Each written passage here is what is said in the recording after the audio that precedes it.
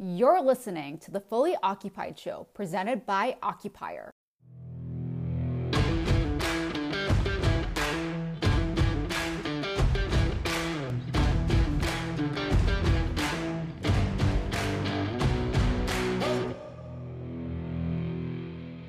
Hey everyone, Matt from Occupier here. Thanks for tuning in. Welcome back to another episode of the Fully Occupied podcast. If you enjoy the show, make sure you subscribe on your favorite listening platform, or just shoot us a note at marketing@occupier.com. We'd love to hear your thoughts on future guests, topics you'd like to hear about, ask us any questions you have, or just say hi. Enjoy the show. Hey Lauren, welcome to the Fully Occupied show. Thank you. Thank you so much for having me. And welcome to Occupier. We are obviously thrilled to have you on the team. Yes, I am equally as thrilled to finally be at Occupier. And we will get to the part about how we first met you later on, which is an awesome story. But it would be great if we could hear a little bit about your background, your career in public accounting, how you got to where you are today.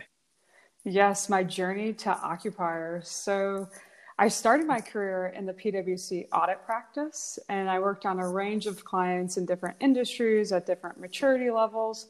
And I found my most enriching client experience was with early stage clients going through their high growth periods.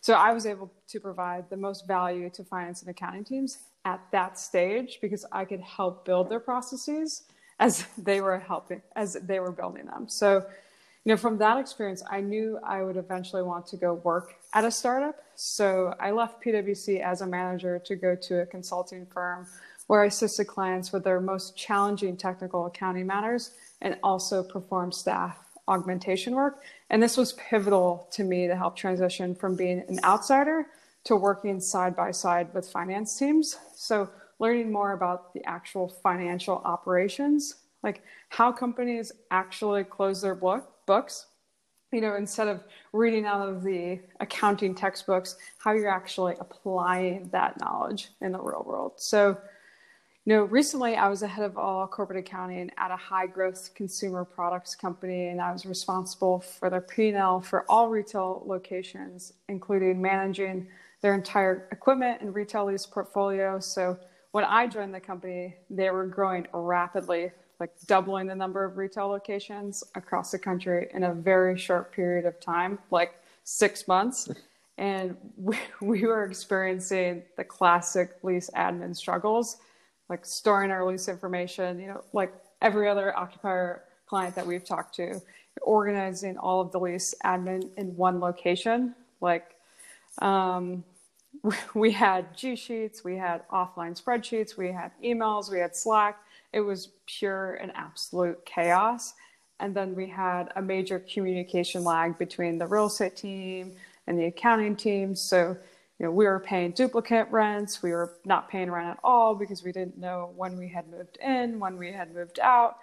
And on top of all of that information, we needed to transition from a cash basis of accounting to GAAP.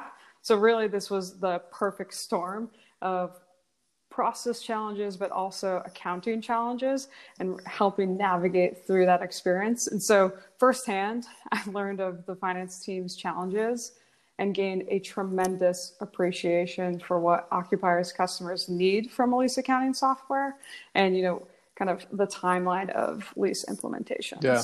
And while you were in that role, which was interesting, is we were kind of in the early stages of growth as a company. And as I recall, we had kind of made it pretty far along the process with your real estate team on implementing Occupier for lease administration and transaction management. And I think we were all kind of like really excited about closing a deal with you guys and starting to work with you. And then in walks the director of finance, Lauren, who had a different opinion on what the most burning problem was. And, just to cut to the chase, like we basically lost the deal to you guys because we at that time, weren't solving for the transition to ASC 842.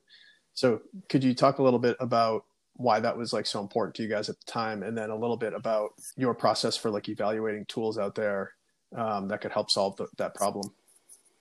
Yes. So luckily there are no hard feelings about that. That was years ago at this point in time. And so, when I walked in, it was very clear to me the status of the lease administration, right? We had information in all of these different spreadsheets. We had, communication flow problems. And so I knew that we needed to have one source of truth that the entire organization could use and leverage, instead of, my biggest fear with introducing Occupier was that Occupier, like you said, hadn't made the move to having a fully functional lease accounting software product. And so the Occupier would be used by the real estate team to manage their deals and helping with, closures and openings and stuff like that. But then we would still need another system to record all of the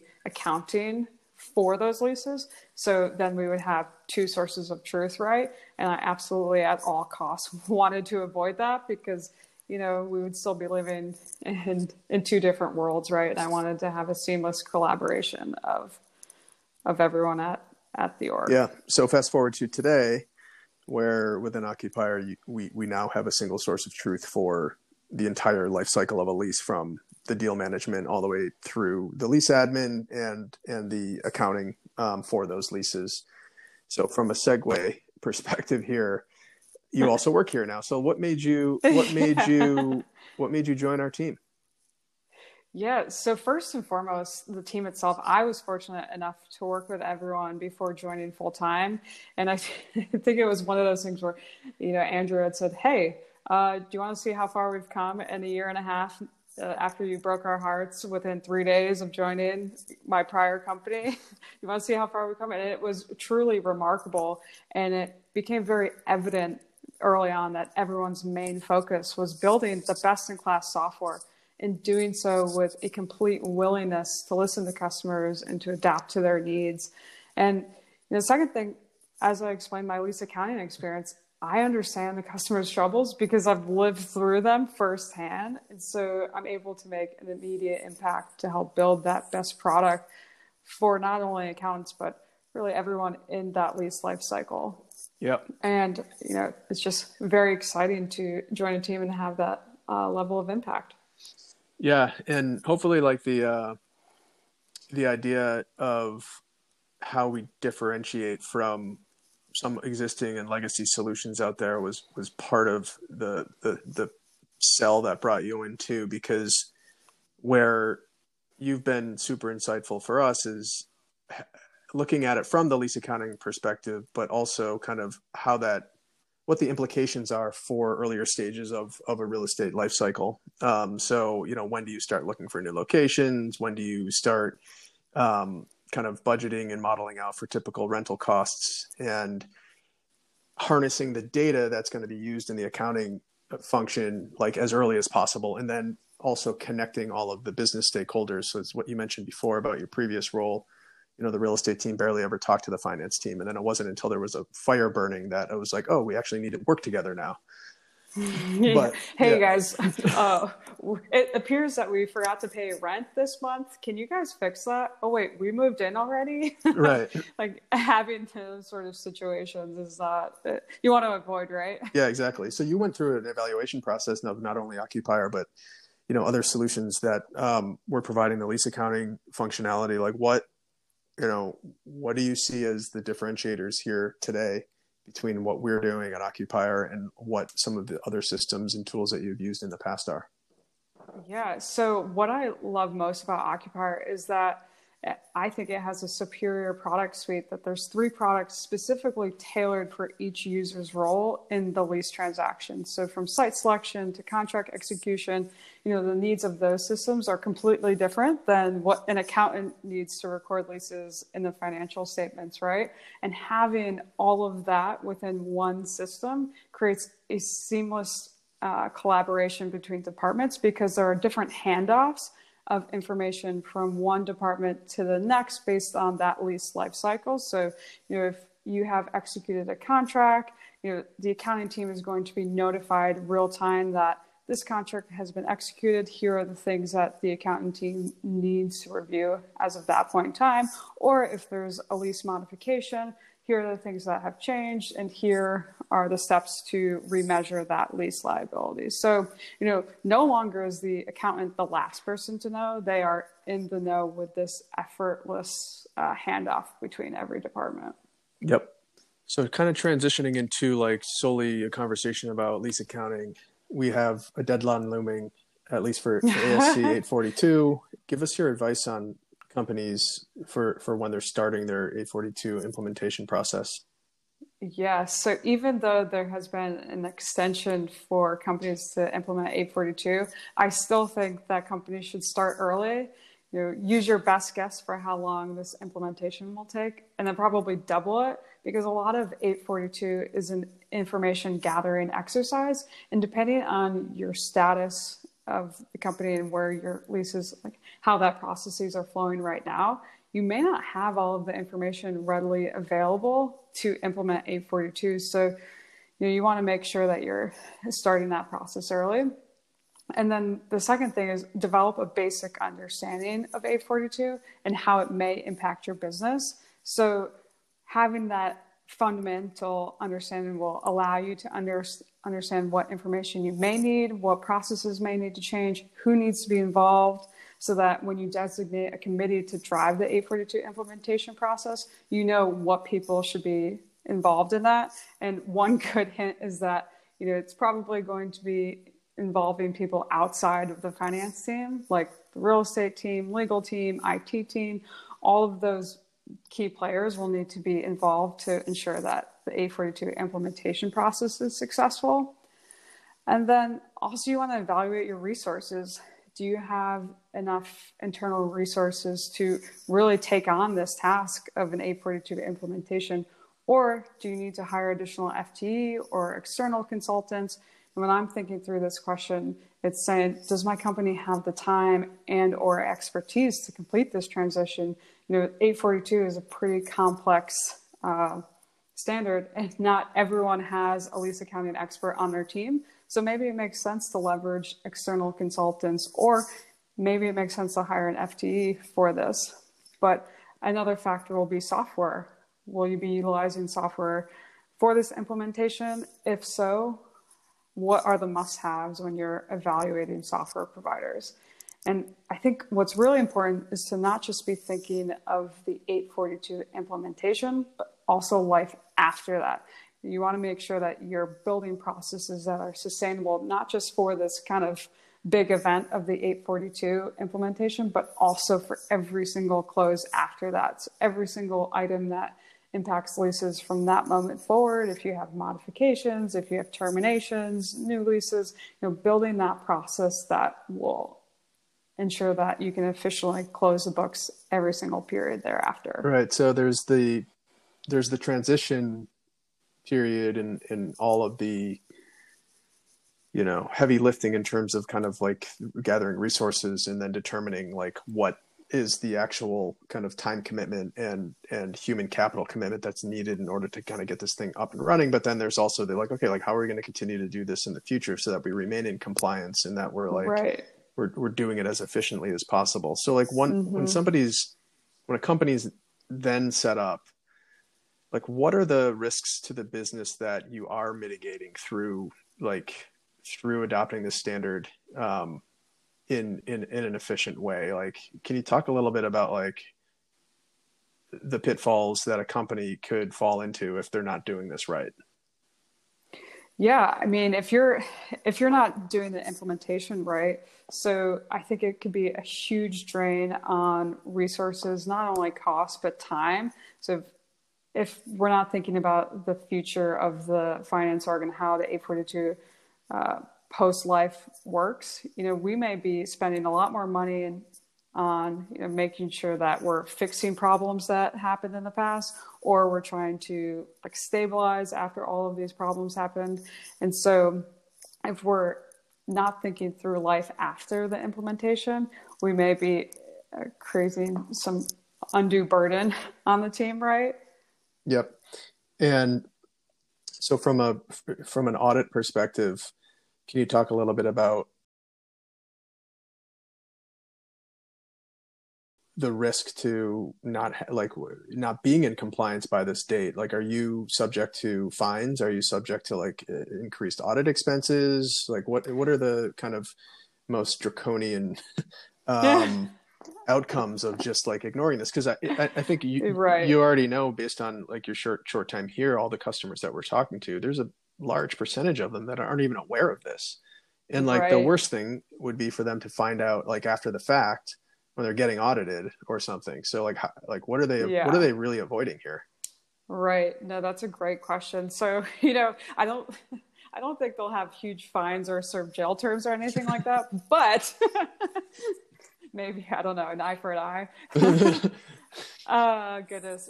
But so one of the things that they're avoiding by getting ahead of this is that, one, their audit could be a much more smooth process instead of you can have a more proactive approach than a reactive. So a reactive would look like, okay, so the auditors come in, they say, oh yeah, this new standard, it looks like you're not adhering to it, and you have to fix it now within a month so that we can complete our audit in adherence with the timelines that we've established. So to now close the gap, you have to implement 842 within a month. Okay, so that's going to take a major lift of external resources to do that, in addition to all of the audit work that you already have to do. But then it's also going to cost the auditing firm a lot more time and resources to help you navigate that. So they're probably going to charge additional fees. And so it's going to be an immense time pressure, but also a cost pressure if we're not ahead of this curve. If I'm a company that has like 50 leases and I have a real estate team, but I don't even know that this is a problem, like when am I going to find out about it? Hey, probably when you go through your first audit, if you're not a part of these, any sort of quarterly webcasts for different accounting publications or the Big Four. This has been circulating around for a while, but sometimes you forget that this is happening, and it's happening next year for private companies. And so you kind of have to push it back into the forefront of the organization to make sure that you're not at a risk for kind of what we just talked about. Yeah. Cool. So talk a little bit about like the resources for our audience that we provide at Occupier that are available to companies that are looking to implement and try to solve this problem before the deadline. Yeah. So, we've spent a lot of time creating an accounting guidance section to help clients navigate ASC 842. And if they have no idea where to start, it'll help guide them through each process of the lease accounting lifecycle, from contract inception, so the steps to identify if a lease actually exists, to lease commencement, which is when companies should be recognizing their initial right of use asset and lease liability, to those subsequent measurement items like modifications or terminations, full and partial terminations, lease impairments, things like that. And so it's a great resource that you can leverage when you're trying to determine and create that foundational ASC 842 knowledge base. Cool. And talk a little bit about office hours with Lauren Covell, CPA. Yes, I am so excited for the office hours concept. Kind of going back to college, right? When you had office hours for a professor and you just had these burning questions that you had no idea kind of where to turn to or where to go. So I'm excited to be offering office hours for any accountant to just come and talk to me, ask me any of their questions related to lease accounting, because sometimes it's just nice to talk to someone and bounce your questions off of that has been through the same process that you're embarking on. And I can help navigate the standard with you and provide feedback on your implementation plan, or just be that sounding board for you. Yeah. So for our accounting listeners, keep an eye out for a link to Lauren's office hours. And then also we're going to have a couple of follow-up episodes to this podcast that dive a little bit deeper into some of the more technical aspects of lease accounting, of 842 and implementation. So more to come on this topic for sure. But Lauren, thanks so much for joining. It's great to give our audience an opportunity to meet you, and we're super excited to have you in the fold and kind of carry the torch forward for Occupier Lease Accounting. Thank you. I'm so excited for the future of Occupier and future Occupier podcasts. Yeah, we're going to make you a star. Oh, thank God. All right. Have a great weekend. Thanks, Lauren. Thank you. Bye.